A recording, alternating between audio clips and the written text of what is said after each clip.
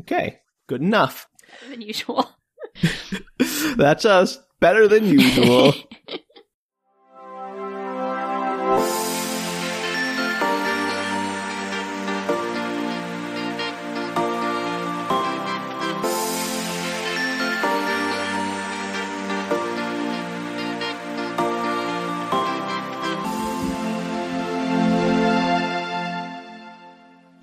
Hello, and welcome to Book Retorts. I'm Sam. I'm Danielle. This is a podcast where one of us will find a strange or bizarre piece of media and share it with the other person who hasn't experienced that piece of media. So today we're continuing from part 1, our retelling of the book Lords of the Sky by Angus Wells. So if you haven't listened to part 1, probably should go back and do that because this won't make a lot of sense if you haven't done that. It may not make a lot of sense if you have done that. I was going to say. Anyway, so we don't have a back of the book for you to read today, Danielle. I'm so sorry, because you already read it last time. Bummer. But you're not off the hook yet. I figured maybe you should give a little summary of what happened last time, just to catch everyone up, since it's been a while since the last episode was either listened to, presumably by our listeners, or recorded by us. Listeners can't see my face cringing, but I haven't. What are you cringing about, Danielle? Trying to remember what happened a week ago in this book. It's a real challenge. So why don't we start with the most important part of last week, the very beginning, the map. Oh yeah, there was a map that Sam really didn't like.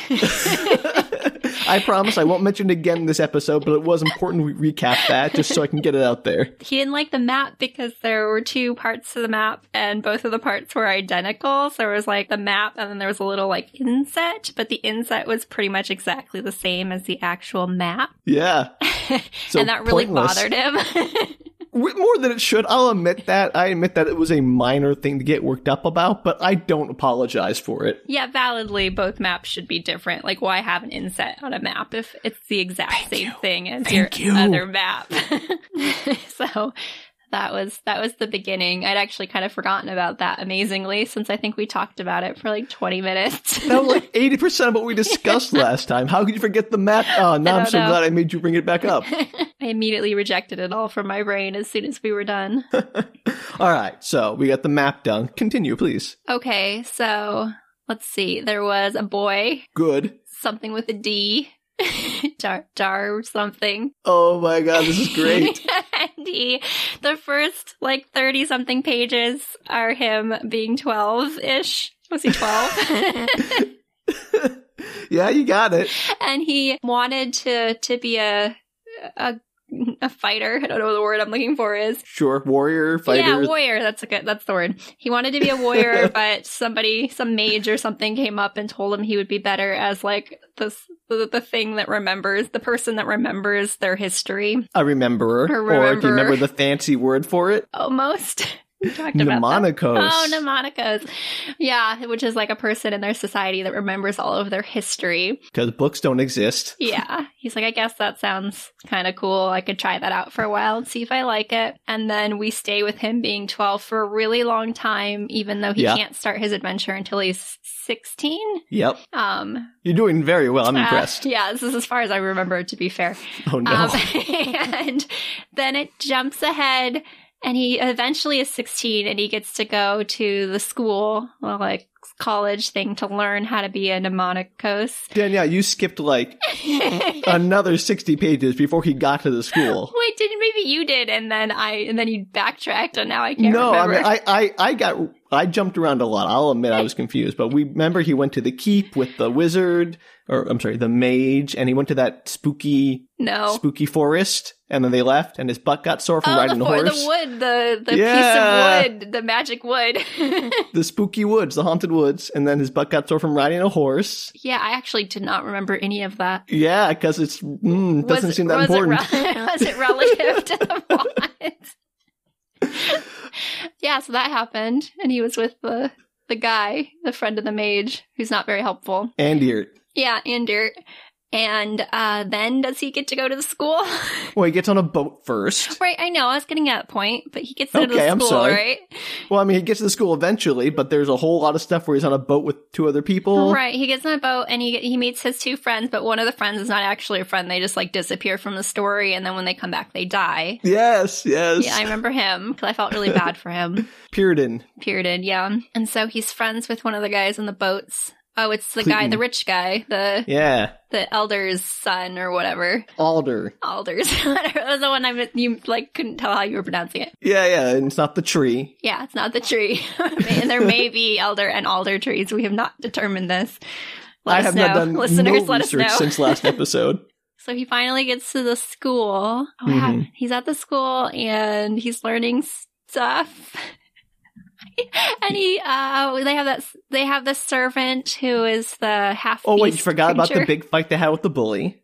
Oh yeah, there's a fight with a bully. Is that relative? Does that come up later too? No, that comes out the first thing that happens when they get to the school. Yeah, but was it like actually relevant to the rest of the plot? No, absolutely not. That's why I don't remember it. Come on. You're asking too I'm much. being mean here, but to be fair, it's all in there and it all takes up a lot of space, so I'm going to make sure it comes back up. I'm trying to summarize. You said to summarize. I was summarizing and now you're trying to make it go longer.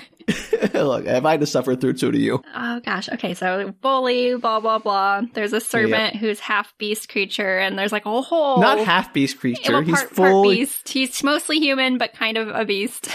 Well, they're called the Changed, and they were made from beasts to be human-like. They take a beast and they transform it into a human to retain some of its bestial qualities from its forebearers, but is largely human. Right, and then there's like a whole backstory about how they used to they made them to send them off to the dragons in the place that they used to live so that the dragons would eat them and be appeased like gods.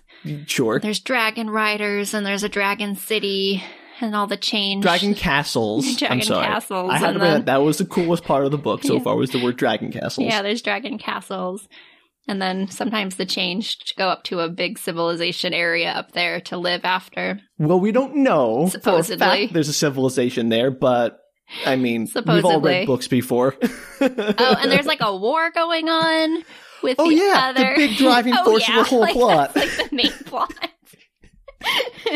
There's a war going on with the country across the inlet, the island. I don't know. There's supposed to be magic islands. Yeah, the On. And they're the islands are supposed to guard them. To clarify, the people on the islands are supposed to guard them. The islands themselves are not guarding them. No, okay. And they're not magic islands. I mean, they are magic islands because magic people live on them, but they are not in and of themselves magic. Yes. And so at some point, everybody at the school, the On kind of like break through into the city and they have to conscript everybody basically. So everybody has to help kill the On. Yeah. And so there's a big fight. And there's somewhere in there, the main character guy, Dar something. Davio. There we go. I was going to see if it came back to you or not. Nope. I definitely went like Dartmouth or something. Davio. Dartmouth. That's a school. Yeah, I know. He meets... so I didn't say it because I was pretty sure it was wrong. He meets this woman... beautiful blind mage, falls in insta love with her. Insta love. That's what happens. Yep. Gives up his prostitutes and is totally in love with her. And then multiple years pass. Actually, I was wrong about this, and I learned this in the first chapter of the new section. It was only a year. Oh, well, he's been in love with her for a year, but then they have to split up at the end of the book. Or end of the first part of the book. I don't remember why, to be honest. So she gets sent to the Sentinels to bolster the power of those magic-bearing islands against the On, and he doesn't, because he's not magic. Okay. Does he just go back to school? Is it Yeah. Okay. Yeah. So they kind of defeat the On, or they at least sort of They repel win. that they repel that attack from the On, and I think... that's my summary. I got to give you an A+ for that because there was a lot. I mean, that is 150 pages you just summarized, and you touched on everything that was actually important. I'm impressed because I genuinely, when you asked me to do that, I could not remember anything past the age of 12. So I'm glad it came back to me. I want to try a few things just for funsies. Do you remember the name of the village he grew up in? Oh, Whitefish. Yeah, because it's the most generic name ever. Okay, good. Oh, I'm so proud of myself. You should be. All right, I want to see if that stuck with you or not. Only that I couldn't remember the main character's name, but I remember the village he grew up in. That's great. Love it. So before we dive back into the next section, I just want to quickly talk about our reaction to this book, so I don't want people to get the wrong idea. So you and I were talking the other day, and I was re-listening to the podcasts after you had edited them, and I realized that it kind of sounded like we didn't necessarily agree. Obviously, we don't always agree with the author's choices, but in comparison to previous books that we had done podcasts of, it sounded like we were kind of blaming the author for a lot of things. And we had a really interesting discussion, I thought, about like why the author came up so much in this podcast. And one of the things that you had brought up is that there's a lot of world building in the novels, especially in the first part or two. And there's also a first person narrative. And so naturally that tends to fall back more on the author than the previous titles that we've done.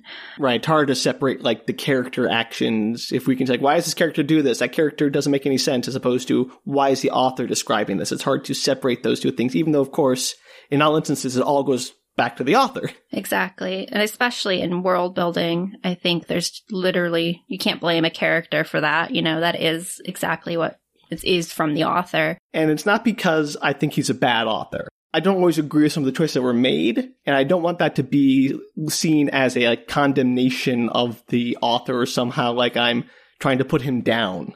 And obviously, we're not going to try to say that you shouldn't read or enjoy any of the books we do on this podcast, this one included. I mean, our first episode was an Asimov book, and, you know, he's an amazing author, but we still found that was a pretty weird book, and there were some really weird decisions in there that we maybe would not have made, but just because we wouldn't have made them doesn't mean that they're wrong or that they're bad decisions. It's just a difference because people are different. I agree. Same thing with Nancy Drew. I've read a lot of Nancy Drew, even several of the graphic novels. And so Nancy Vampire Slayers, I've read it a couple of times.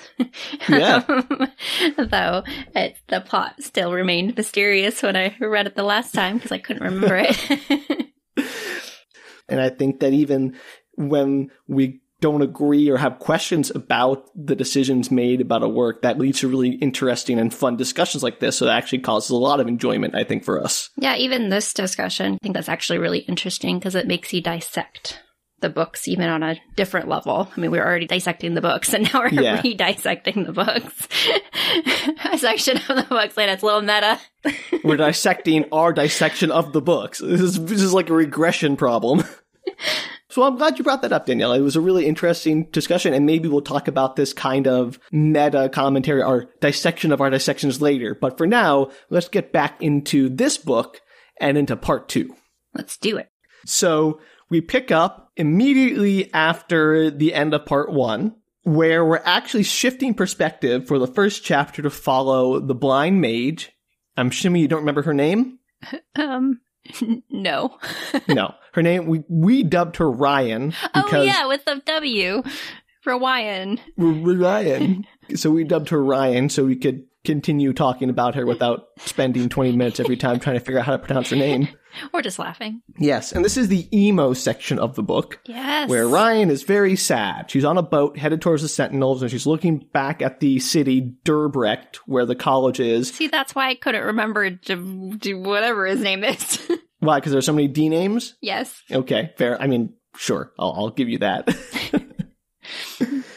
And she's all very sad. She's like, oh, Davio, I loved you, but we have to go. My duty is to the Sentinels. And she has a best friend on the boat who's trying to cheer her up and say, hey, maybe you will meet someone else to love, you know, in the future on the island. Maybe find a nice mage to settle down with for a little while, at least have some fun with. But unfortunately, she determines to be sad, and she thinks, well, maybe. And then she thinks about, well, maybe Davio, when he's sent off to be a story man, will find someone else to love, and that's okay. I'll still love him even if he, you know, beds someone else. And she gives him permission, basically, which is very important that she give him permission to do that, I guess. Of course. How old are they now? Like 16, 17, 18, 17? They're probably like 18, 19, something like that. Oh. Yeah. Young love. Sure. It is young love. And for that, I think you meant by that stupid love. A little bit. Yeah, okay. We've all been young and stupid in love. We've all done that. So she goes off to be sad, and the chapter ends with her reaching the Sentinels and seeing a giant tower and being like, okay, time to start my next phase of my life. And that's the only part of the whole section that she's mentioned. Do they have any plans to get back together at any point? Or was just like, this is separation and we may never see each other again? Yeah, it's that. You know, there's a standard, maybe someday fate will bring us back together. And Davio in the next chapter, entertains some ideas of absconding to the Sentinels, you know, sort of abandoning the school or something like that. But those are quickly dashed because A, how? B, only mages are allowed in the Sentinels, and they're not just going to let them traipse in there and, you know, settle down on these super special military, you know, secret islands. So, no, they really just sort of resign themselves to separation. Got it. So, that is the one time we have a third-person narrative following Ryan around for a chapter, and then we promptly shift back to Davio's first-person narrative, and I don't remember if we ever get Ryan's narrative back again, but, you know, it was an interesting choice to stop for a single chapter out of the 19 or 20 in the two sections to look at her perspective briefly. Does she ever come back ever in the book? You probably don't know that. You don't remember. Oh, no, I'm 100% sure she does. Okay. Like, she definitely does. And even if I hadn't read the book before, I'd be convinced she does, because he never stops mentioning her.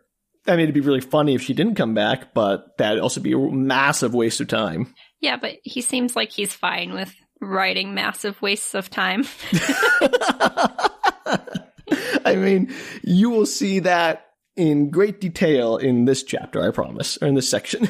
Excellent. I'm looking forward to it.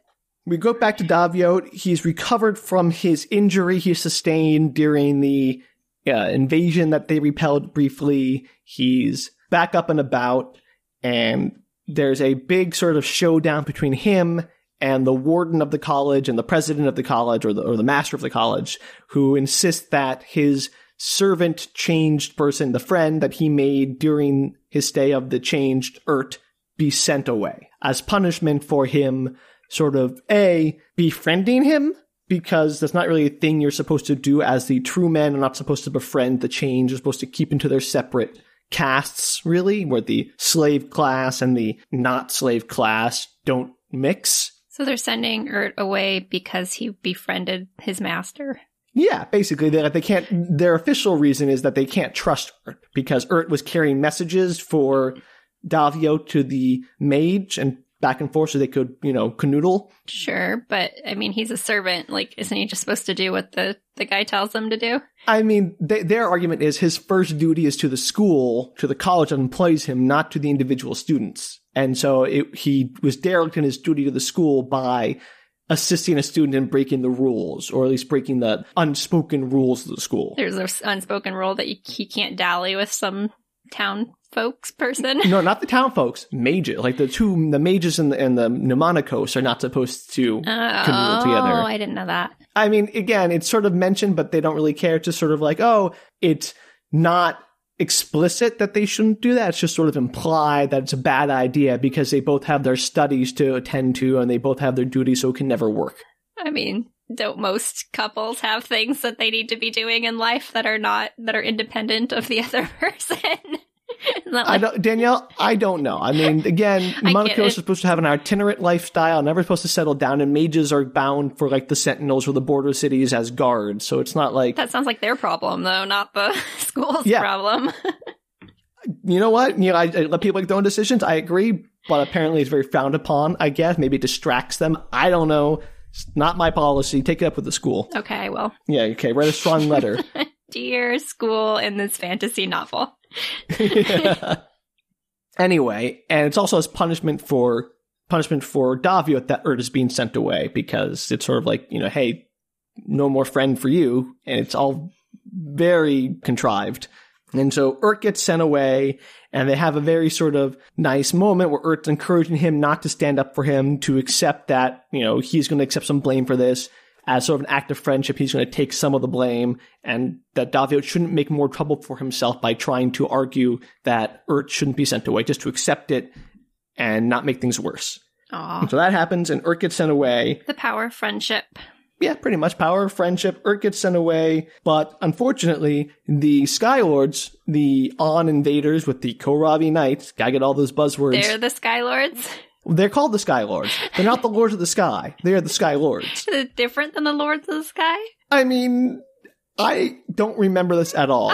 But again, are there really two divisions? One's called Lords of the Sky, and the other ones are called the Sky Lords. I mean, we're all convinced that at some point the Dragon Masters are going to come back with the Dragon Riders are going to come back riding dragons, and those are going to be the Lords of the Sky who are going to defeat the Sky Lords. That's sort of my prediction. Why would they have the same name, Sam? Because it's sort of like you think you're the Sky Lords? Well, we're the real Lords of the Sky. That's just 12-year-old logic.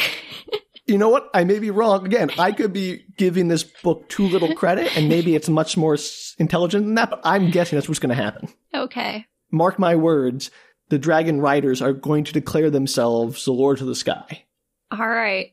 So the Sky Lords, which are from On, you said? On Fesheng, the vaguely Asian-sounding land from which they were banished because the Dar invaded the land and kicked them out when they came fleeing the dragons. Yes, I remember that. Okay. I didn't say that much in my summary, but yes, that was a thing that happened. It was. So the On have we agree, fairly legitimate claim against the I'm on the people On there side as being still. jerks. So far, so good. So chapter 10 is basically them just sending Urt away and Davio being upset about that. And they tell him, hey, you're going to graduate soon, which is weird because I thought he was supposed to be at the college for 4 years and he was with the mage for 1 year and he met her after his first year. So yeah, I was just wondering. I was like, wait a second. The timeline doesn't make any sense to me. And I could be just, again, compressing it in my head as opposed to what's actually happening in the book. But it seems like he's only been at the school for 2 years. I can't figure out the timeline. It doesn't make sense to me. I feel like I'm trying to figure out Back to the Future or something. But regardless, he's apparently due to graduate. Graduate in the spring. But in the meantime, there is a continued uptick of assaults from the On. They're breaking through, they're assaulting the city sort of on a near continuous basis, and the city starts to look pretty ragged. Davio sort of becomes the leader of the militia from the school. And the fact, the quote is, but I was admired by my fellows. Indeed, I was appointed a commodore of a student band and hailed as a leader. Because of course he was. He's just so good at everything. I have 2 questions. Please. Do they really have no spies in the On population after hundreds and hundreds of years of assaults? No. I was going to bring this up later, because I actually have in my notes that there's some thing, but the word boats is just in big, bold exclamation points in my note, because again, I think the On should be using regular boats. Why all the sky boats? But B, why don't the Dar send their own boats to go attack the On? Why are they just sitting there waiting for them to attack? Why are they always just passively accepting the attack? Yeah, why don't they ever do anything proactive about that? That's very confusing to me, and it's not how you play Risk. No, it's not how you play Risk. It's not how you fight a war. You don't sit there and say, well, our enemy usually attacks every 50 years. Who will just sit here for 50 years waiting for them to attack us? It doesn't make any sense. Do you think it's because they're only attacked every 50 years? So they're like, whatever, we'll just deal with it every 50 years. We don't have any threats in the interim. I mean, maybe, but they're big attacks. I know. They're feared. They're devastating. They're lazy. I can't explain. I mean, I understand why no one sends boats. Again, looking at that cursed map, they don't look that far apart. There's no scale bars on the map, which would have been useful instead of a useless insert, but there are no scale bars, so I don't know how far apart the islands are, but they don't look that far apart. Interesting choices. And then my second question is, sure, why is Davio in charge? Yeah, sure. I have such a hard time with his name. Why is Davio in charge of this ragtag group of school children?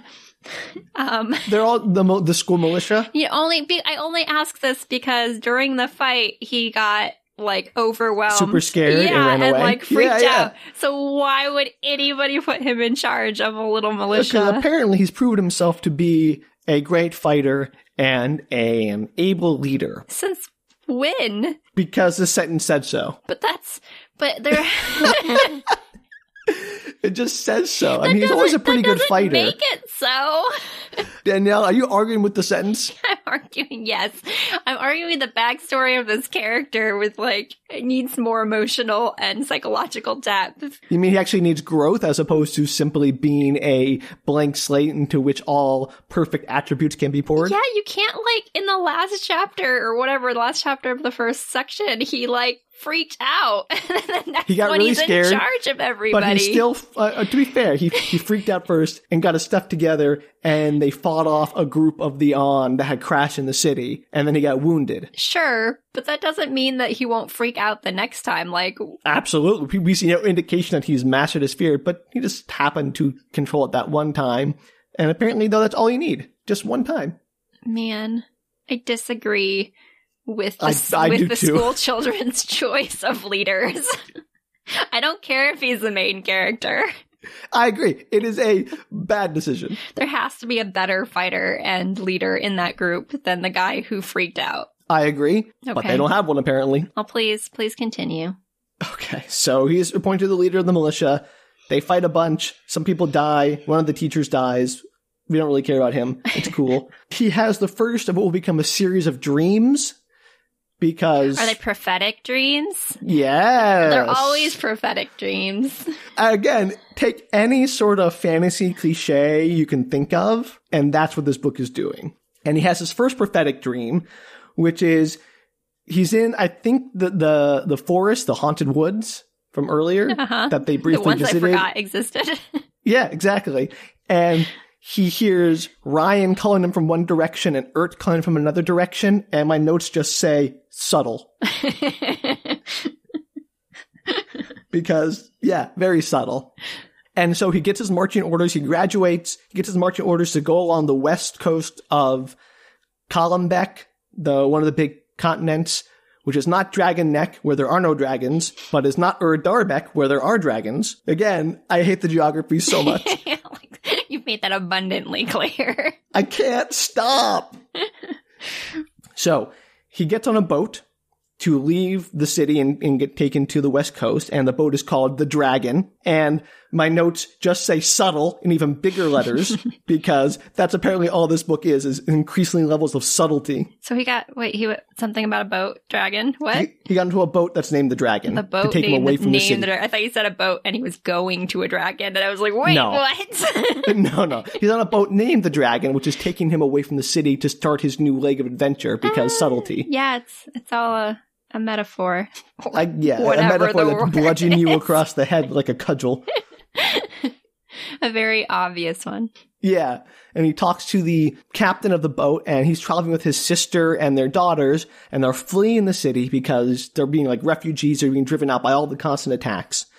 And he has a moment of epiphany on the boat where he's like, I was so sad about Ryan leaving me, and here is this boatman who lost his wife, who was killed in this attack, and his sister lost her husband, and they're fleeing, leaving behind everything they ever had and everything they known.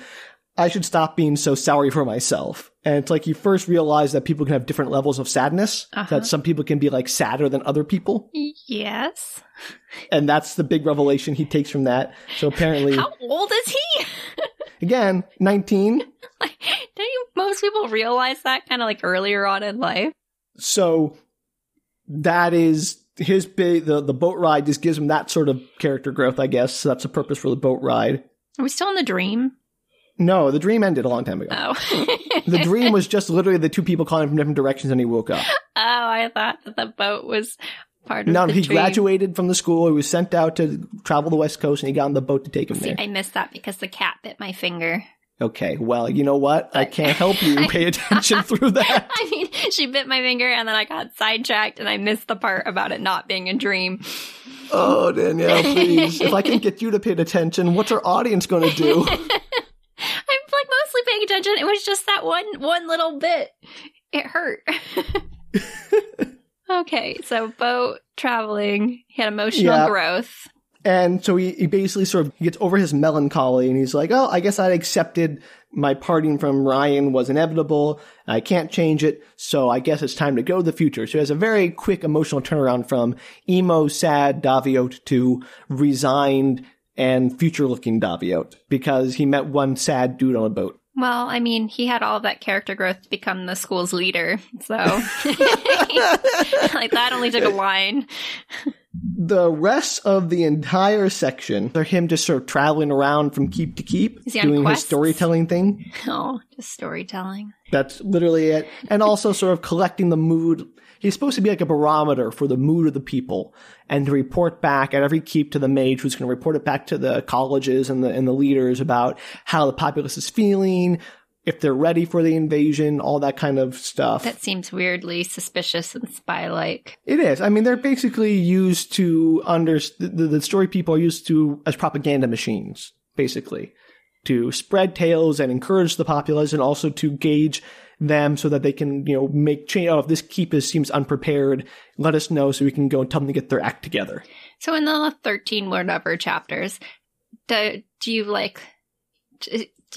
a lot? I'm going to go through them. And then I have to go through it, but do you learn a lot about the history? Does he tell stories? Is it just him reporting back? No, he just mentions the story. He never actually tells the story. He just says, I told the story of this and that, and then I told the story of this and that. And that's it. You never actually hear him tell a story. Interesting. Considering that's his whole job, you think that you would at least get one story that he told? Yeah, no, he says, I told the story of, some made up fantasy name or this person and that person, and it was well received, and then that was it. So Davio reaches the destination. He starts going to various keeps and telling stories, and he mentions that the traveling storytellers are not without some measure of danger.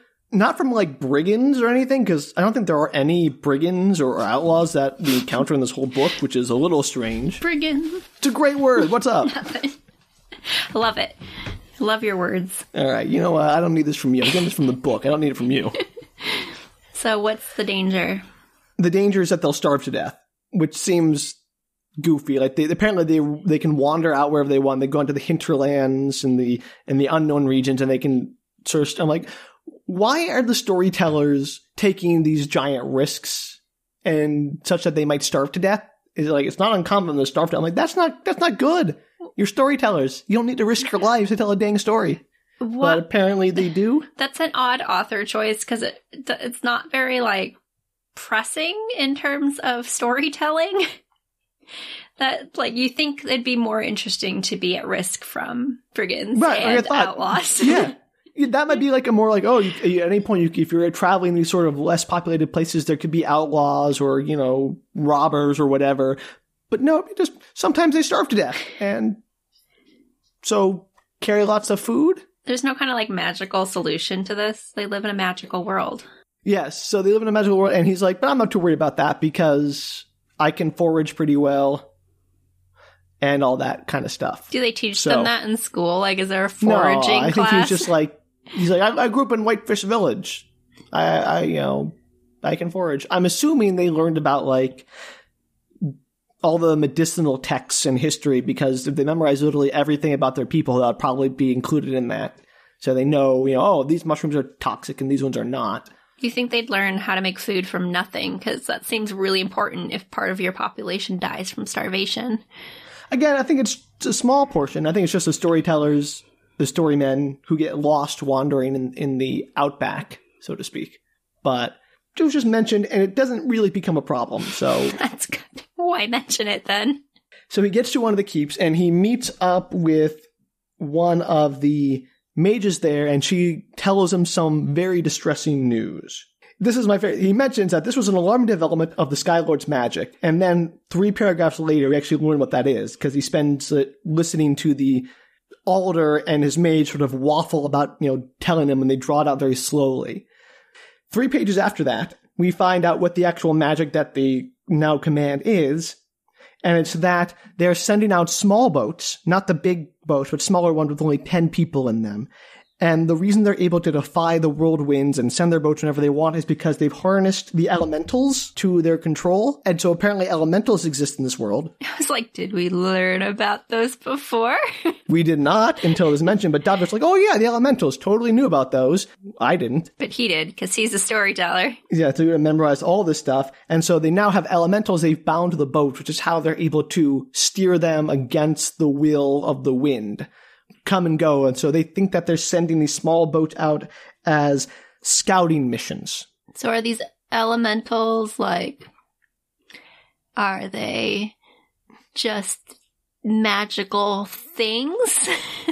I don't know. Are they are they creatures? Are they just pieces of nature that have magic imbued in them, and therefore you can harness their power? Danielle, I don't know. Okay. We encounter them once when they fight the Skylords, which we'll get to in literally just a moment. Okay, but sorry. I have no clue what they are. If they're like spirits, or if they're conjurings, or if they're natural. I don't know. I have no idea. They're just elementals, Danielle. Okay, they're elementals. And so they think that the small boats are being used as scouting missions prepared in preparation of the Great Coming, where they will, first off, unfortunately named, thank you, Danielle. Good times. So they are preparing for a large-scale invasion is what they think the scouting missions are for. And my thinking was, first off, what?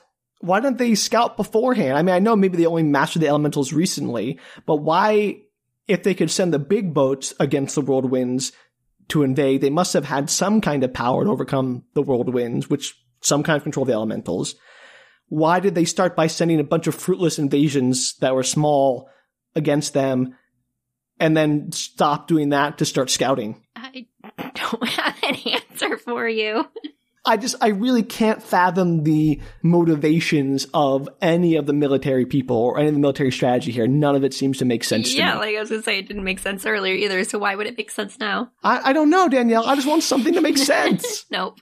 And of course, Daviot's like, oh, we once mastered the dragons. Everyone's like, shut up about the freaking dragons. They're dead. But they are not. Duh. But he won't shut up about them, so he constantly talks about the dragons. How good would that be if they were actually dead, though? Again, Danielle, I would love for this book to surprise me. That would be amazing. I don't think it will, but I sincerely hope it would.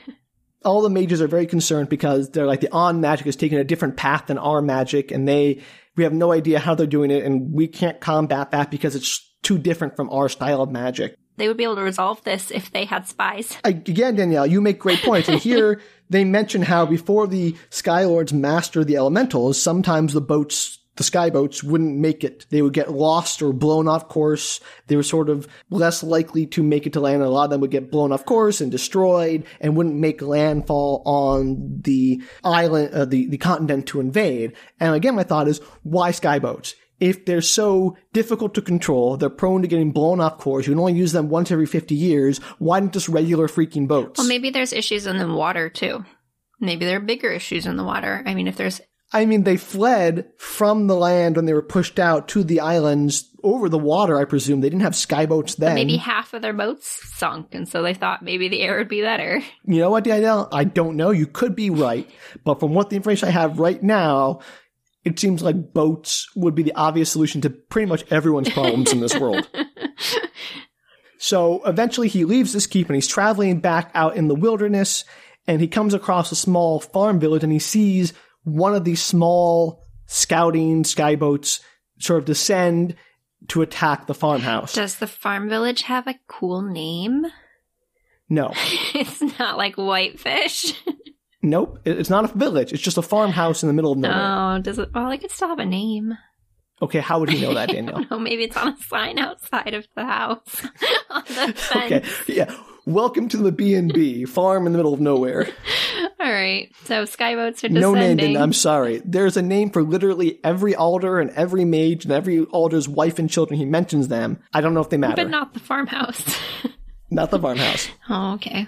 So he sees this farmhouse and the On descend to attack, and he sees like a farmer and a few men, probably his sons, stand, out with their pitchforks to try to fend them off, while the women and children sort of slip off into the back.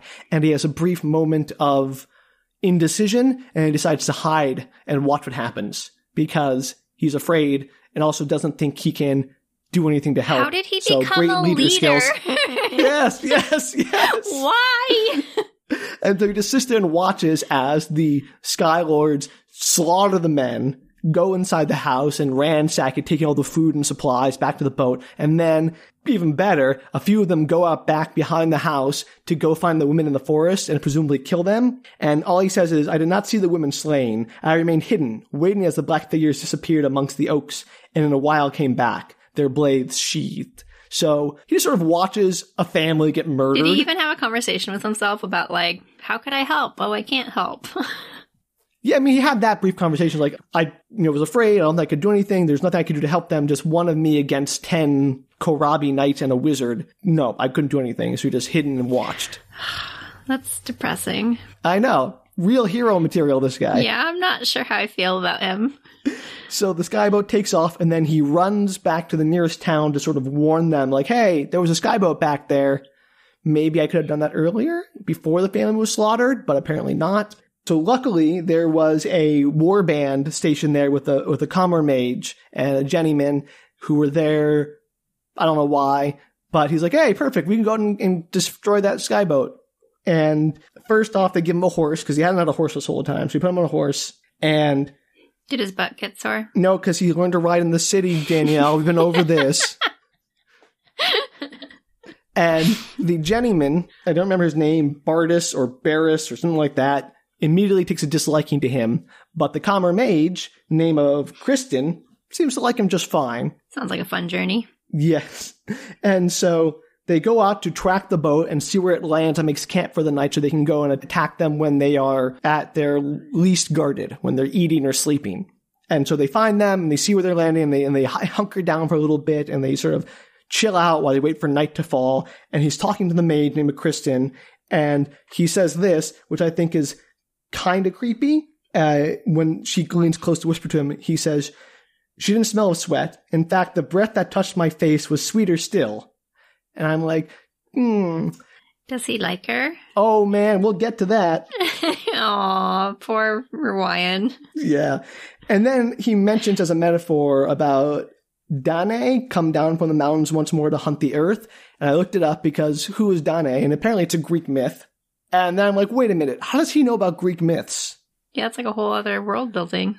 So now my only thoughts are this world that he's created, Daviot's world, is either some distant future where the Greeks are all dead, but they still have all their myths and nothing between the Greeks and these people has survived. Or it's like a parallel universe where the Greeks still exist. I don't understand. How are Greek myths a part of his knowledge base? Because it's first person. It's not like the author's making this metaphor. He's making this. I don't know. So that confused me. I'm going for parallel universes because we like those around here. We do, apparently. This one is equally as unsexy and sex-filled as the previous one we discuss in The Gods Themselves. Excellent. We like to keep it on trend. And so, Barris, that was the guy, the name of the gentleman who didn't like him was Barris. Ooh. And so it's apparently Barris is jealous of him because he's got the hots for the mage Kristen, but she seems to like him. So that's a thing. So Barris likes Kristen, but Kristen likes Daviot. Yeah, apparently. I know. Love triangle. Not really, because there's no one to decide anything. Line. There you go. It's a line, Danielle. In fact, it's kind of a thing. Anyway. But they both like her, so that yeah, but she only likes one of them, so it's not a triangle. You can like one person in a triangle. No, you can't. If two people think I am the resident expert on love triangles. All right, you may be so, Danielle. The concept is two people liking one person. The concept is that the two people like one person, and that one person can't decide between the two of them.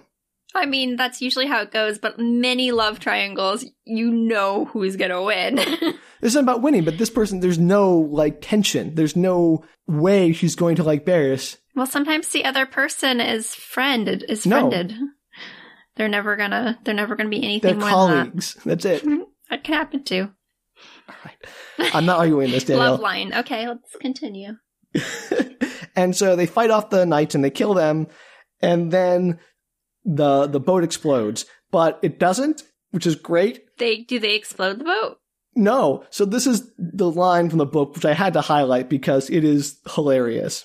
It sounds dramatic in the telling. The airboat exploded, but in reality, it was not. Well, thank you. But how is it not dramatic?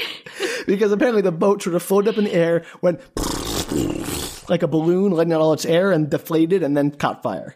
Are they like inflatable boats? It's like a Zeppelin is my kind of thing. Like not a Zeppelin, but like a long sausage-shaped red balloon with the basket underneath it. How did you not describe these airboats earlier? Because it never came up. We talked about airboats like 20 times. What do you think they were? Big boats in the sky. Just like galleons flying through the air with sails. Yes! That's awesome. It's magic! Like, how am I supposed to know that they're Zeppelins? I mean, that's a fair point. I guess I never thought to say they were balloons because there was so much other stuff to get through that those details did not seem important. I really didn't. That's totally what I was imagining. I'm not making that up. They were just I believe you. big, I absolutely giant believe you. boats in the sky. No, they're blimps. Now I have to go back and rethink my entire like mental image of this book. Don't waste your time. It's not worth it. So, and as the boat deflates, the elementals are set free from around the perimeter of the balloon, and they seem grateful to be set free, and that's about it. And that's all we sort of understand about them.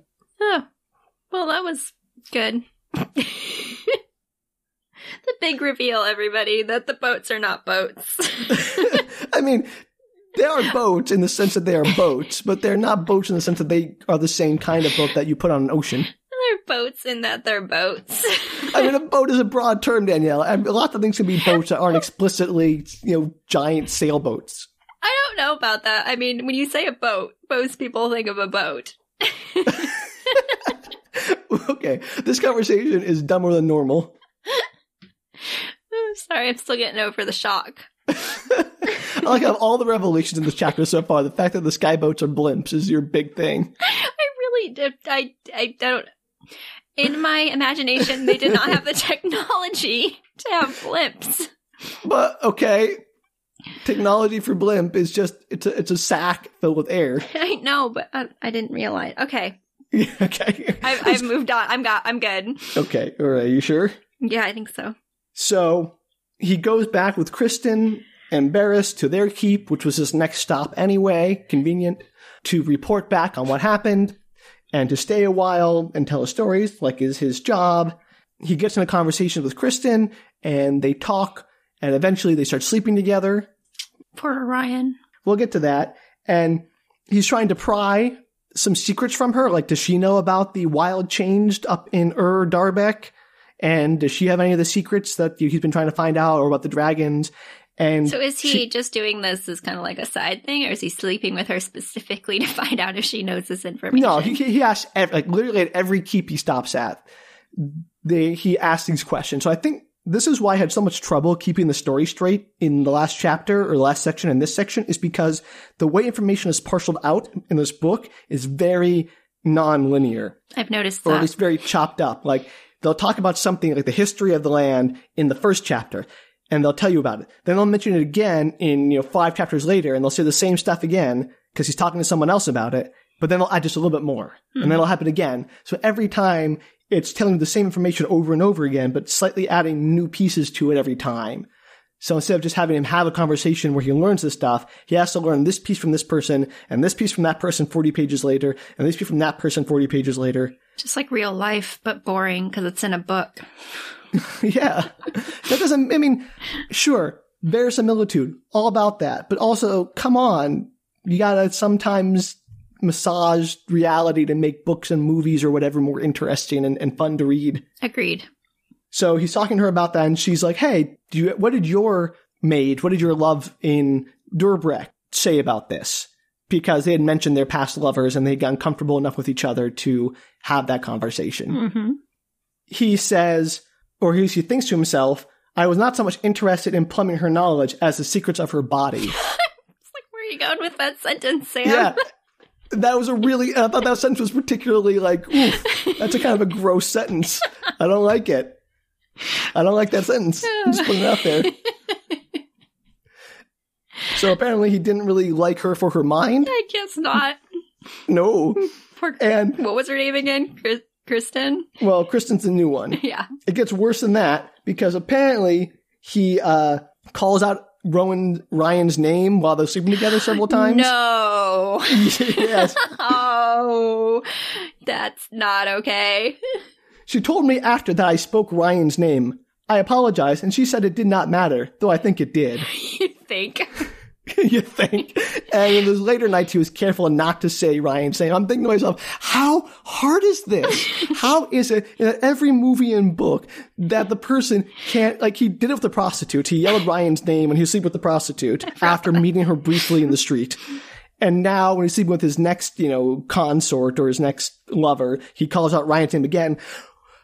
I don't know what your history is, but I mean, how often do you cry out, the person's name you're even with?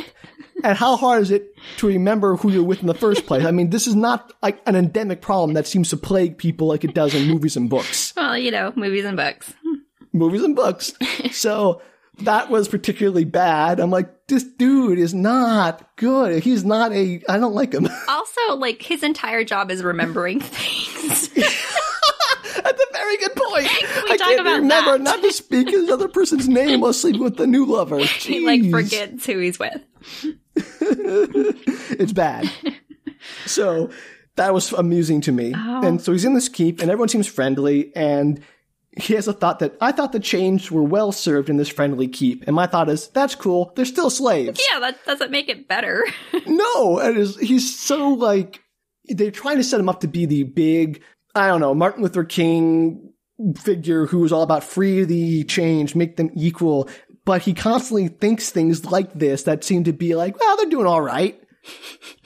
So I'm like, what is with this? It's such a dichotomy. It's bad. Well, hopefully he, gets around to full revelation at some point. We can only hope. So, he's told by Kristen that he has to leave the keep soon to continue his journey, and they're kind of sad about that because, who likes to leave their lover behind? Even one who you're not really in love with because you still call out your previous lover's name. And she tells him to keep an eye out for the boats and to keep an eye out for the strongholds and report anyone who's not ready for what everyone thinks will be a big invasion coming soon, even if they're not telling the populace yet because they don't want to scare everybody. Even though they're not prepping for it. Yeah. And Daviot's all like, oh God, this weight on my shoulders, there's so much responsibility. I'm like, what are you talking about? You got your job is to go around and just tell stories and maybe say, hey, those guys aren't so prepared. You have very little responsibility, my friend. Yeah, that's a very small amount of responsibility. Yeah, no, so he's full of it. Well, we knew that. So he continues talking with Kristen, and he's prying about the border cities that guard the river, the Slamerkin. Uh-huh. Yeah, Slamerkin. What a great name for a river. Between Darbek and Dragon Neck. With no dragons. No, where there are no dragons. Again, important to get that straight. Darbek, dragons. Dragon Neck, no dragons.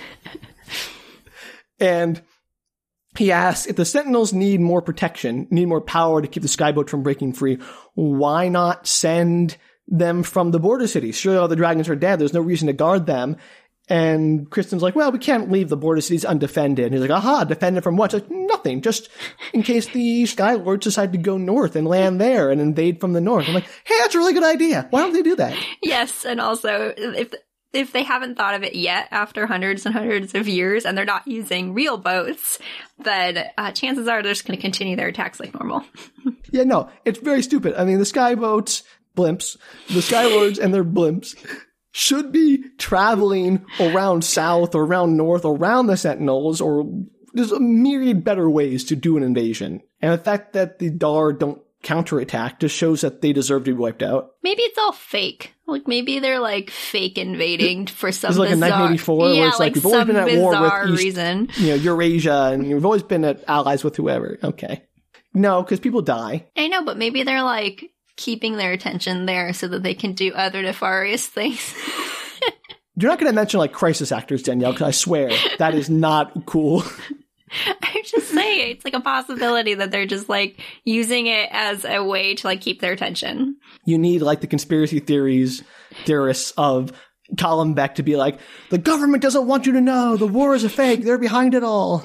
It's a possibility. We don't know anything about the On other than they were chased out and they're kind of in the right. Yeah, I mean, you got a good point. And maybe they're doing something with the dragon people things, and they're using the fake war as a way to keep their attention. Sure. That you put way more thought into this book than I think even the author did. Yes, I know. But no. So he finds that very unsatisfying answer and isn't at all takes it at face value. It's obviously a cover for something, probably the wild changed or something being a threat from the north. Yes. But we don't find anything about that until the end of the section 12 chapters later. All right. So he leaves the keep, and while he's leaving, Barris, the jealous Jennyman, comes after him to kill him. Because he's jealous that he got to... Because he was jealous that he got to sleep with the mage and he wanted to do it first. Oh, he's one of those guys. Yeah. And so a trained warrior against the storyman with his staff. Obviously, Daviot wins, ties him up, and sends him back on a horse, tussled up like a sack of potatoes. Yeah, he became a magical fighter and leader of his people. So he's clearly got some skills that prior to this he didn't have. And that is all that is made of that whole thing. So Barris, I don't think is ever mentioned again, and that whole scenario is sort of irrelevant. It just just serves again to highlight how badass Daviot is, I guess. Magically, because he has not actually shown any character progress to prove that. But he beat up a Jennyman who was jealous that he got to sleep with the girl he liked. He got to sleep with the cheerleader while the high school quarterback was all jealous of him. Yeah, but then 2 chapters ago, he let an entire family die, so choices. Don't disagree. So one night while he's camping out in the woods, he hears something and he goes to investigate and he leaves his staff behind because, of course he does, he's not prepared. And he sees a bonfire with a bunch of the changed around it, and the bonfire is glowing, and a skyboat comes and lands with the changed, and they start talking. Ooh. The On and the Changed. There's clearly some conspiracy going on there. Well, I would bond with the On, too, if I were the Changed. Yeah. So he has a brief moment of moral panic, because he's like, do I tell the others that the Changed are in league with the Skylords? Because if I do, all the Changed will be persecuted, regardless of whether they're part of the conspiracy or not. And also, we kind of need the Changed. The Changed underpin their entire society. So they provide all the labor, all the farm work, the boat rowing, the servant work. So their society would kind of collapse without them. It's very almost like antebellum South, where the entire economy is reliant on slave labor. If they were to turn against the Changed, it would cause all kinds of problems and chaos. Or if the Changed turned against them and there was an open revolt, it would destroy their society. And so he's like, no, I'll just keep it secret then and not mention it until I've had a chance to investigate further and see if it's really true. So these boats are getting past the sentries, right? Sentinels, yes. Sentinels, whatever. Same word, different ending. And so they're so how come more of them aren't just attacking from a different direction? If they can all get past, apparently they can all get past the Sentinels. So the leading theory of the people in charge, the mages, is that while they can bind the elementals to the small boats to help them evade the Sentinels, they don't yet have the power to bind them to the large boats. Why? I don't know. It's magic, Danielle. Don't ask questions. Is there any magic that could turn them invisible? Because I feel like that would be super helpful. I mean, yeah, that'd be great, but maybe there's an invisible elemental that no one knows about because it's invisible, Danielle. Or cloud coverage with your elementals. That seems in line with their magic. And certainly it works in every cartoon I've ever seen. Yeah, why can't they just bring in some clouds or fog and then all the boats come in? We'll get to that again, because I promise there's something that's related to that and makes your point even stronger. Excellent. I'm looking forward to this. Let's go. But yeah, so he sees the Change conspiring with the Skylords, and he has a brief moment of moral panic, decides not to tell anybody and just carry the secret, and it chews him up inside, but he doesn't tell anybody. Maybe the best thing to do. Probably. All right, and then he wanders off course, sort of goes inland for a while because he's sick of dealing with the Keeps after defeating Barris, and all that. He says, I want to get away from Keeps, I want to get away from these people for a while and just sort of travel the land and meet the real Americans. And he comes across a small village of 7 houses. And does the village have a name? No, Danielle, it does not. He names everything, and then he's like not naming these other things. All right, Dan, it might have a name. I don't remember what it is if it does, because there's so many freaky names I can't keep them straight. All right, found a village. Seven House Village. Found a village, and what he discovers is that there are changed living in the village with Truman, and even married to them. That proves my point. Last time, where I asked if they ever had relationships. Yeah, and I said, I don't know, because he never mentioned it. But here, and this is brilliant, is he says, it was not unknown for Truman and Changed to consort casually. Indeed, there had been establishments in Durbrecht that boasted the exoticism of Changed Cyprians, and I had heard tales of women who enjoyed the services of Changed lovers. So that was never mentioned before when he was living in Durbrecht and going to the houses of ill repute. But now that he meets them out in the wild, like, oh yeah, I didn't mention that 200 pages ago. Maybe he just made it up as an author. I mean, that's my best guess. And so he meets them, and apparently this one woman, her name is Pele, or Pele, I don't know, it's P-E-L-E. She is a cat changed, and her husband was a woodcutter who, after her previous husband died, who was an actual changed person, not a Truman, after her previous husband died, the woodcutter worked long and hard so he could buy her and set her free. And there are little medallions you give to them to show that they're free.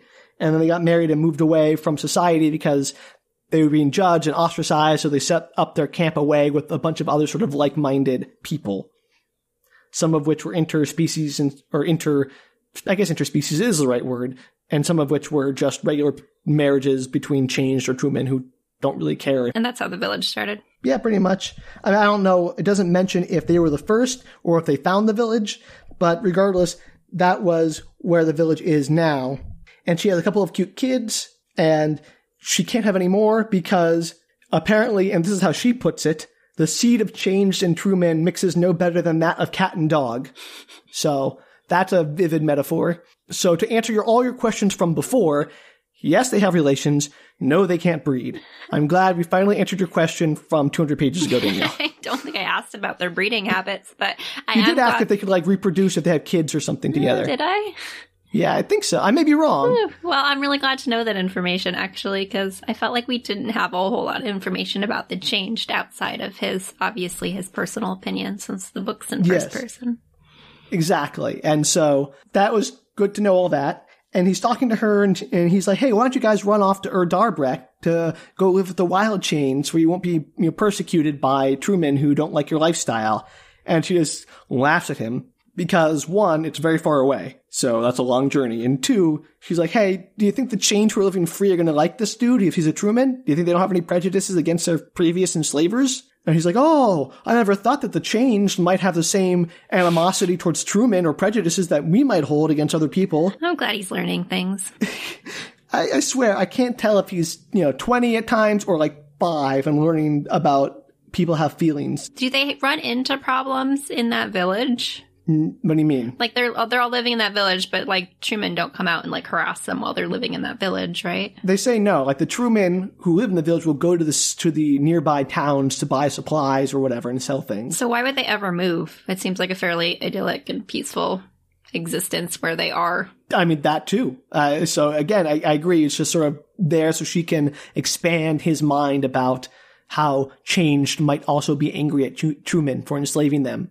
Which seems obvious, but... Well, he's young. He's still learning. He is. He hasn't become the He hero yet. just spent 4 years out of college, or 3 years. I don't really know how long he spent there. It's very unclear.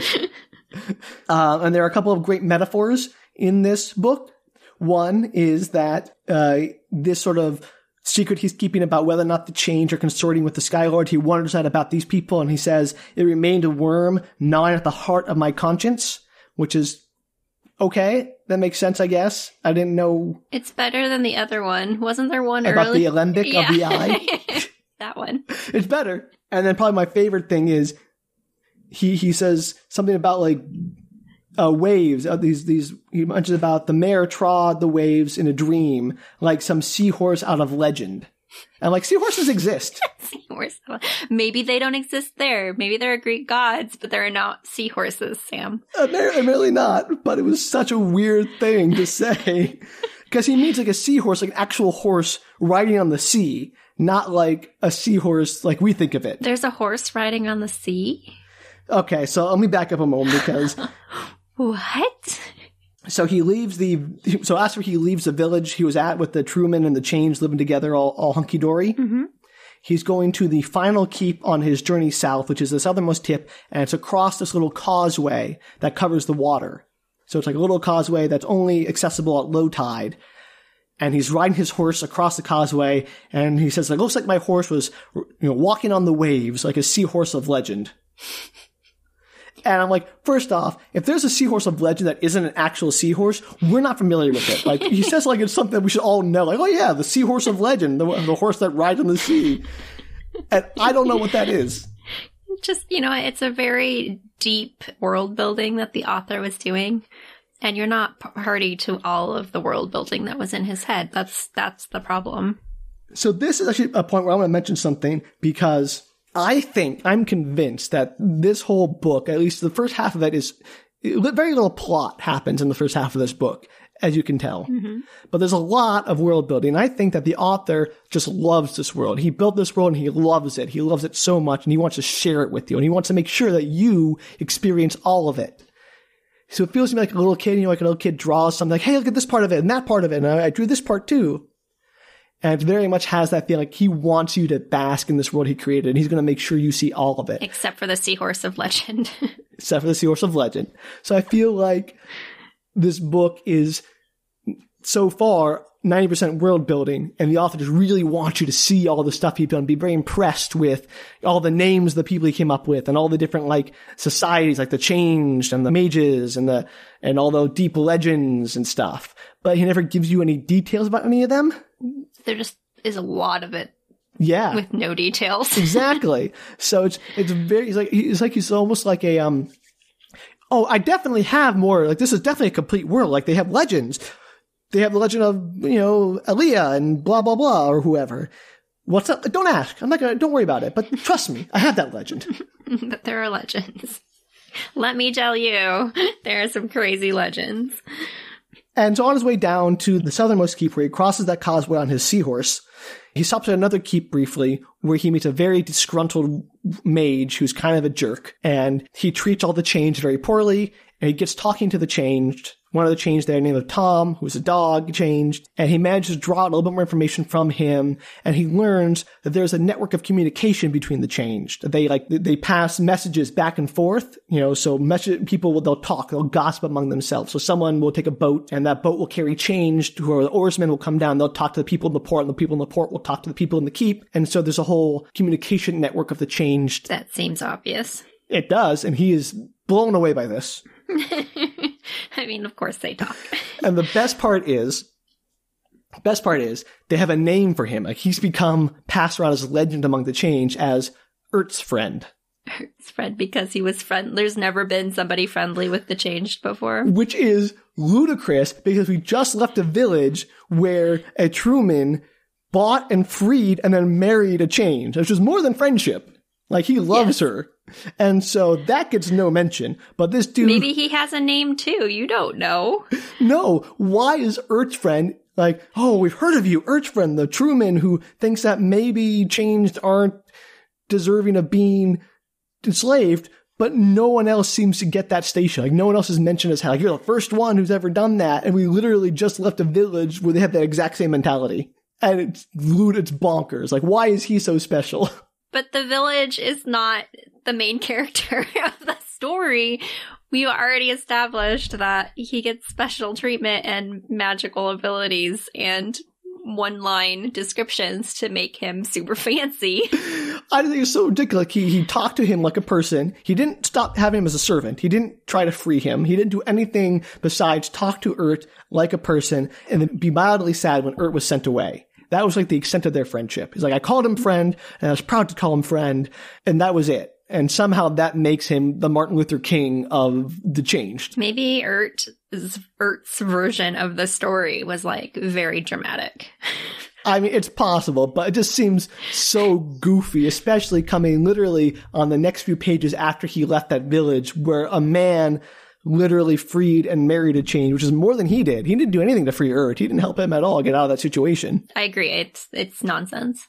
But apparently he's the Urt's friend of legend. And so he gets all inflated with himself about that. He's like, oh, I'm very proud to have that moniker. He seems a little full of himself. A little bit. I guess I would be too if I was the hero of a story. I mean, if everything worked out for you, you were the best fighter, you got to sleep with all the best girls, and even the people you loved were like, yeah, you can totally sleep with her. I won't be mad at you for sleeping with this other girl because we were on a break at that time. Very convenient. It is. So he gets to the Southernmost Keep finally, and he hunkers down there for the winter festival. He starts talking to one of the other change there, in the name of Lan, who is a cat change, and he seems to be a lot more in charge of things. Like, he seems to be sort of very smart and quick-witted and have like a lot going on, a lot of secrets. Davio starts to wonder if there's a conspiracy among the changed, a hierarchy, something going on among them, which is, again, obvious to everyone who isn't a character in this book. Apparently. While he's in the keep, there's a terrible, terrible storm. And it lasts for days and days. And it's followed by a very terrible winter where everything freezes over and it's all iced over and it's terrible winter. And the maids of the keep and Davio are talking, and she says, we believe this is probably the Skylords doing it. They have now commanded the elementals. They can now affect the weather. And they mean to make us suffer through harsh winter as a way to soften us up for the coming invasion. You think if they could control the weather, they could, like, basically kill them? Yes. Why would they not just why not just lay them out with siege? Also, if they can control the weather to that extent, why don't they just have the boats go around again? Like, why do they need to have all this? Why can't they make the boats invisible? This is what you were mentioning before. This totally validates your point. If they control the weather, all their tactics are completely nonsense. Yeah. I don't understand the magic in this world, or the use of the magic in this world, or the military strategy in this world. It seems like, and this is just maybe me being a little bit mean to the book, but it seems like all the military strategy, all the magic, and all the use of magic is bent solely on giving Davio the opportunity to be the hero. Like, every decision that's made is like, well, we could do it that way, but that wouldn't give Davio a chance to save the day. And again, I don't want to be mean to the book. I enjoy the book. I read it a few times. It's not a great book, but it's definitely fun. I think an abridged version would be very good. And I think it gets weirder, which I'm looking forward to. It's just, there's a lot of world building in this book that seems either superfluous or nonsensical. Maybe it's like the Truman Show, the fantasy world of the Truman Show. Oh, so he's like where everything Truman is just circling around him. It is very much like that. So it's not very relevant what else is happening or what the world's like, because it's all made up. I mean, you remember back to the map, and my first problem with it was the name of the map, which was Davio's world. Exactly so my point. The world orbits around Davio. I think you're onto something. Maybe he wakes up at the end and it's all a dream. I would actually love that. It's like a Saint Elsewhere type of situation where it's all Exactly. in the mind of some kid. That'd be genius. It's in a snow globe. Hence the harsh winter. Oh my gosh. All right. So he stays hunkered down in there for the winter until it's safe enough for him to leave and go back north towards Sturbrecht.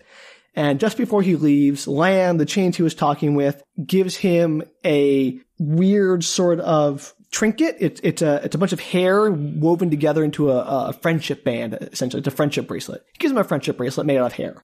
As one does. Yeah, and he tells him, some change will recognize this and give you certain deference or help if needed. And that's all he says. And so it's sort of like a symbol that he is a friend of the changed or a certain sect of the changed who are I'm guessing, changed rebels or whatever. So all of the changed rebels would recognize the bracelet? Apparently. It's got like black, red, and stripes in it. It's all woven in a certain way. So apparently it's like a symbol they have. I don't know. You'd think they don't give a lot of those out to Truman, so they wouldn't really need that symbol to mark the Truman who are their friends, but he's got it. But maybe the change that are the rebels also wear it so that they know that the other people are super also obvious to all the people who look at them. I absolutely agree to that, but I'm not sure if this book cares.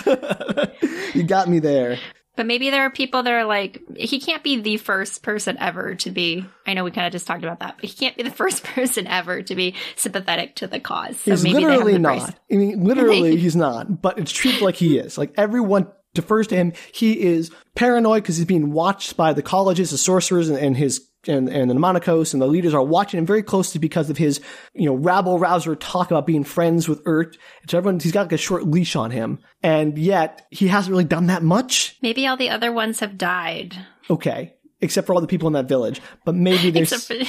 We're ignoring them because clearly they're not super relevant to the plot other than giving him the idea that, like, obviously the change also has some issues with the Truman. Yeah, right? It's all there to help Davio be more fully Davio. Again, Truman Show, no pun intended, and... That's really good. I didn't get... That's great. Oh, I can't believe I didn't get that. That's so good. Oh, I'd be very proud of that. Yeah, thanks. I rarely get puns, so... Oh, man. But when you do, they hit hard. I know. I try to save them up so that when I use them, they're a big surprise. All right, so Truman Show. That's my new name for the book. Anyway. So he leaves the there. And he starts heading north, and he finds an abandoned farmhouse. And he digs his way inside, and he brings his horse inside. He digs his way inside? Well, he's like, dig out the snow, and he shoulders the door open. And why did he leave when there's still all this snow? Why didn't he just hang out for a while? Because he was told to. His orders from the college were to leave as soon as he could to continue traveling and checking on the keeps to make sure they're prepared. Is it safe to leave yet? I mean, there's apparently a ton of snow. Kinda. He's probably going to start to death. It's fine. Sorry, I'm going to start to death. We established that, Danielle. Okay. All right. So he finds what he takes to be an abandoned house, and he shows his way inside, and he starts a fire, and he brings his horse inside because there's no stable, which, seems rude. And he has a dream. It's the same dream where he's in the woods, the haunted woods, and there's Urt, and there's Ryan there, and then there's a dragon there as well. And he's like, oh, a dragon. Cool. Changing it up. And so this thing is leaning very heavily into the foreshadowing department where he's been dreaming about dragons, talking about dragons. There are going to be dragons in this book, Danielle. Do you realize there are going to be dragons in this book? Because I don't know if you realize there are dragons in this book. Didn't I say that in like the third chapter? I was like, aren't there going to be dragons? Yeah. And apparently, Danielle, we're still building up that there are going to be dragons in this book. If you're not convinced yet, it's still foreshadowed there are going to be dragons in this book. He's having dreams about dragons, and he was on a boat called the Dragon, and he talks about dragons, and no one's ever seen the dragons in a long time. And there's dragon castles in the sky. So, Danielle, dragons. Oh, dragons. So that happens, and there's a lot of that. There's a lot of foreshadowing. This whole chapter is more world building and more foreshadowing. I really hope the plot starts in the next section, because I cannot take more of this. It seems pretty, like, world built by now. I feel like it's more world built than, like, Lord of the freaking Rings. And at least that had some plot to it in between all the walking. There was a lot of walking in that book. So he leaves that little house in the morning after shoveling the horse poop out of the house. Did he have to shovel the horse poop to get out of the house? No, he just did it to be nice, I guess. It's an abandoned farmhouse. He doesn't know if it's abandoned. It looked like if it was abandoned, it was recently abandoned. And he goes to a village nearby, and he's like, hey, I stopped by this house. Do you know who lived there? And like, oh yeah, some people live there, but they probably died in the snow, so don't worry about it. That's a thing. Yeah, they literally just say, the general opinion was that their bodies would be found come the thaw. So were they like outside of the farmhouse when the snow hit? They didn't like go into their farmhouse? I don't know. Apparently people have been freezing to death. It's a thing. Did they die in the farmhouse? Did Davio like look through the farmhouse where their dead bodies? It was a single room. It was like not a big house. Why wouldn't they go inside? Danielle, I don't know, but they're conveniently dead, so Davio can feel no guilt about stealing their stuff. That's good. I'm glad he doesn't feel any guilt. It was convenient. It's so convenient. It's like Puritan. Apparently they were introduced just so they could die. Poor Puritan. The real hero of the story. I think so. Why don't they talk about Puritan, Davio's friend? Yeah, why? Yeah, why not?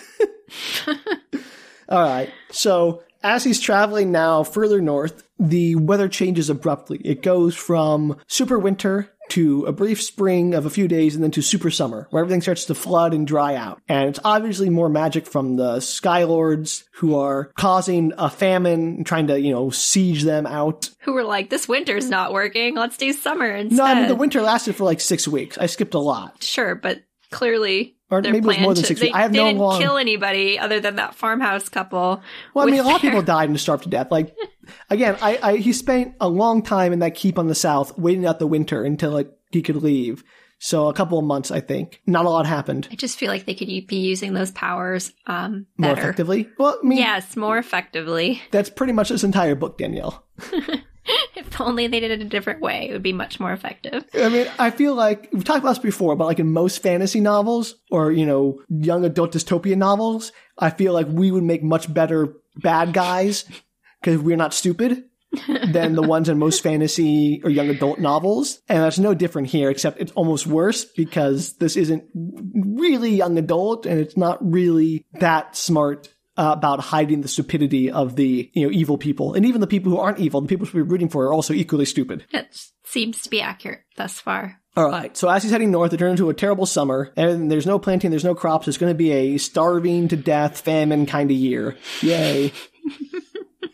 He's passing by his village, his home village of, what's the name again? Whitefish. Whitefish! Yay! The one I do know, the one village I know the name of. Our favorite village. He decides to spend a day or two and goes back to his home village and he finds his mom. Who did not die in the winter. She did not die in the winter, but apparently his younger brother drowned last year. Oh, bummer. And that's dismissed fairly quickly. Oh, poor younger brother. He basically says something like, he wasn't my favorite brother, and... Yeah, although there's no love lost between them, I was sad to hear his dad. But then his mom just moves on because, the grief of the village people, fishermen can't spend time on grief. They have too much more to go on. It's just dismissed immediately.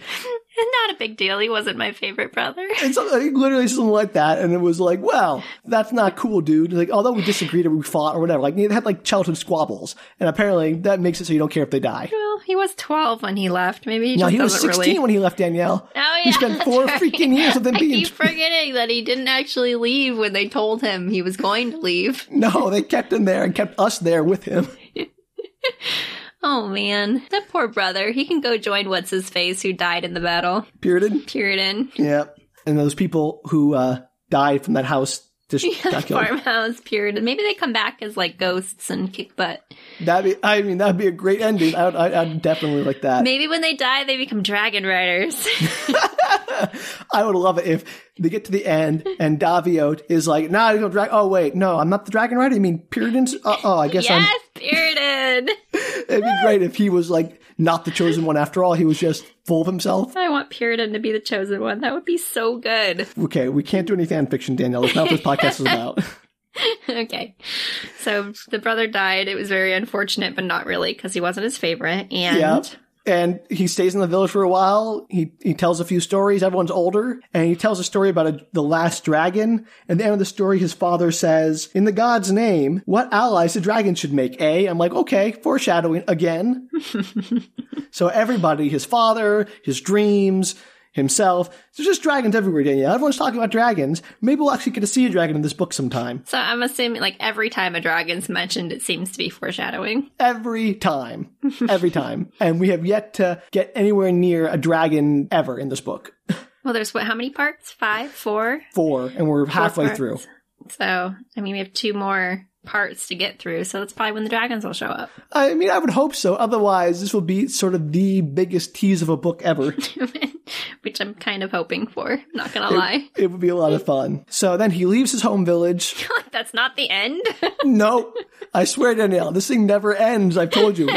This was 3 chapters before the end, or 2 chapters before the end. Goodness gracious. Okay, so he leaves home village, and he goes to Camber, the first keep he went to when he went away with the mage who found him. Is like, oh, come with me in 4 years. Mm-hmm. So it was Reckon and Andiert who were at that keep, and his sister apparently moved to that village with her husband. Until he looks her up and talks to her, and he meets Reckon again. And they say, hey, it's good to see you. It's been a while. And Andiert apparently was slain. Oh, poor guy. I know. I liked him a lot. Why do all the characters I like die? I know, of all the characters we barely meet, he was the one I liked the best. And they kill him.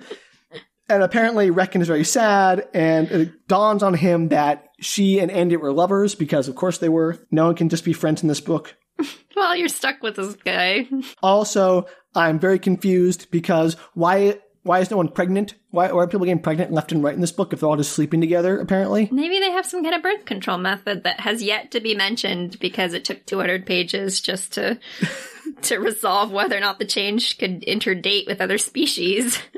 You got me there, Danielle. Maybe in 400 pages I'll know whether or not they have some kind of herbal or magical birth control. They probably do. I mean, it's a magical world. So eventually he has and I said a lot eventually because things take forever, but eventually he has a conversation with the mage and the alder, who is the son of the previous alder who had died in a battle earlier, so everyone's just dying. And the Lord Protector Gahan is dead. He died of a sickness. Some suspect it was poison. Have we met him? Did we meet him earlier? Okay. Nope. He was he's like the king of the realm. You know, he's the figure far off in the capital city, and everyone's very upset about him dying because he was considered a great leader, and his son is like 16, which is too young to, really be an effective leader. And so Gahan on his deathbed, I think his name's Gahan, it doesn't matter. The Lord Protector appointed a man named Jareth to be the regent, to help his son rule until his son attained his full manhood age of 21. Is he a goblin king? Kind of. He is. He's more of a Jafar character because everybody hates him. Goblin king. He doesn't have magical. He doesn't do contact juggling, and he doesn't have David Bowie's amazing presence. This would be so much better if he sang and had David Bowie's pants on and stole babies in the night. The story would be amazing. Oh, Danielle, if only. Nope, this is Jareth, the regent, who is the leader of the greatest of the border cities. And also, not just that, he is married to the sister of the Gahan, the previous Lord Protector, and everyone assumes he's seeking to consolidate power, that he wants to have maybe his daughter marry the new Lord Protector, so he'll be not only the brother-in-law or the uncle-in-law of the Lord Protector, but also his father-in-law. I was going to say, yeah, there's something going on there. I mean, royal families, we all know how this goes. Yes. Or if he kills off the kid, he will be the next in line because the kid's only 16 and has no heirs yet. So everyone's very suspicious of Jareth and nobody likes him. And they think that if he attempts to get more power, there'll be a civil war. And, oh God, this is the worst time this could have happened. Why is this happening right now? I'm like, obviously it's happening because of either, this is the Skylord's doing in some way. And I suspect, although it's never mentioned in the book, I think the Changed might have poisoned Gahan. That seems fair, though. And it's probably the Changed who are in league with the Skylords are the ones who poisoned him, but they don't really get that far. They just sort of say, it's terrible, we don't really know what's going on, don't talk seditious talk about hating the Lord Protector, or not the Lord Protector, the Regent outside of these walls, you'll be killed. That's pretty much where the whole section ends. So that he just died, like, super recently? Yeah, like, they literally hear about his death that day. Oh, okay. Because he got sick and then died, and some suspect poison, and everyone is sort of suspicious of Jareth. And again, all these characters, this whole plot about the Lord Protector, all the politics of this thing are introduced in the last 4 pages of the section. Excellent. So we spent 100 and some pages wandering the countryside, and then we have about 4 pages of actual plot and politics. Well, it'll be really relevant to Daviat in the future, I'm sure. And that is the end of the section, which takes us to the next section, Part 3, which in the Kindle table of contents is spelled wrong, which I think is funny. It's called Destiny's Meaning, but in the table of contents in the Kindle version, it says Desting's Meeting with the ing instead of a y at the end. All right, Desting's Meeting. But it's actually Destiny's Meaning. Yay! Maybe there'll be dragons. 100% they're going to be dragons, Danielle. Otherwise, this book is lying to me. But yeah, so there we go. Part 2 done. Was that actually a lonely road, though? It seems like he had quite a bit of contact with people. Yeah, he had a lover. He found some very hospitable people. He met a lot of villagers. He went home and talked to his parents. Not that lonely. No, he clearly missed Ryan, though, because he called her name quite a few times during the story. He mentions her a lot, and every time he's like, oh, I felt a pang of loss.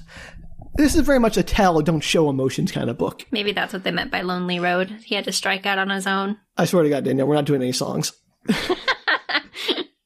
So I hope you enjoyed that section as much as you did the first one, and hopefully in the next one we'll get some actual plot. If I have to describe it again, I'll have to... You're going to, so I hope you're in the Monacos who's committed all of that to memory. It's not my ability.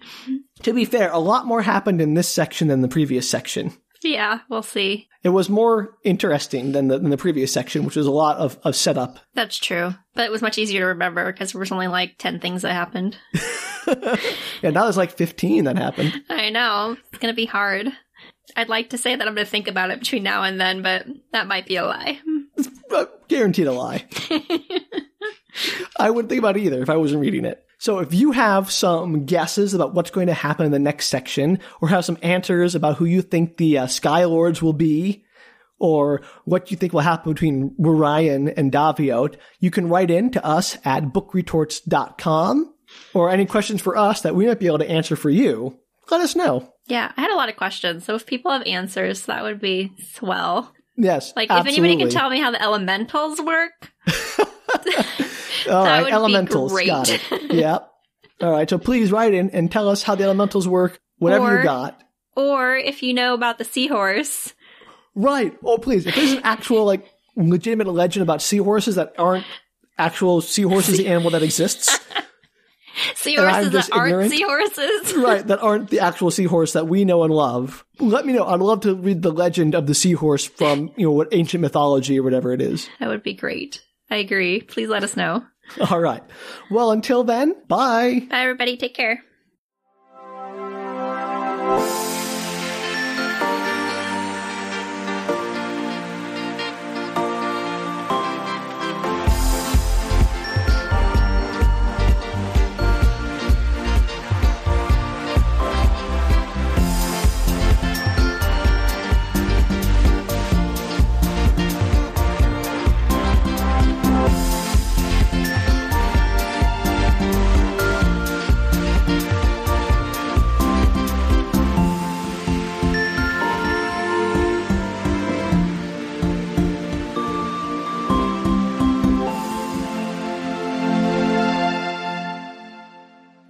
I'm going to feed the cat because she keeps coming in and meowing, and you may have a hot bunch of meows in the background. Hot bunch of meows, not a cold bunch. Go feed the cat. Hang on a second. Keep going.